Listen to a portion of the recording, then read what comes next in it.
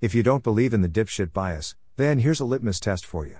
Next time you walk past a pile of dog poop on the sidewalk, stop for a few minutes and wait for some dipshit who thinks Snapchatting friends about his boring routine commute to work is more important than paying attention to where he's going, to step right in that steamy pile of poo.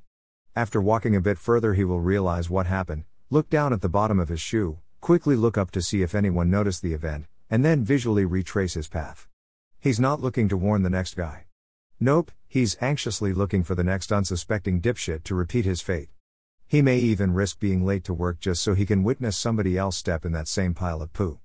Once the second guy has a soul full of poo, then and only then, will he walk up to him and confess that the exact same thing just happened to him. Why would he do that and not warn the next person? If you ask that question, then you are a woman. Women willfully volunteer information from their past experiences to keep other women from repeating their mistakes. It's that bit of wisdom and kindness that was encoded in the DNA fragment that fell off and made us men. Don't get me wrong, men will pass along helpful information, but only after we have evidence that another dude repeated our dipshit mistake.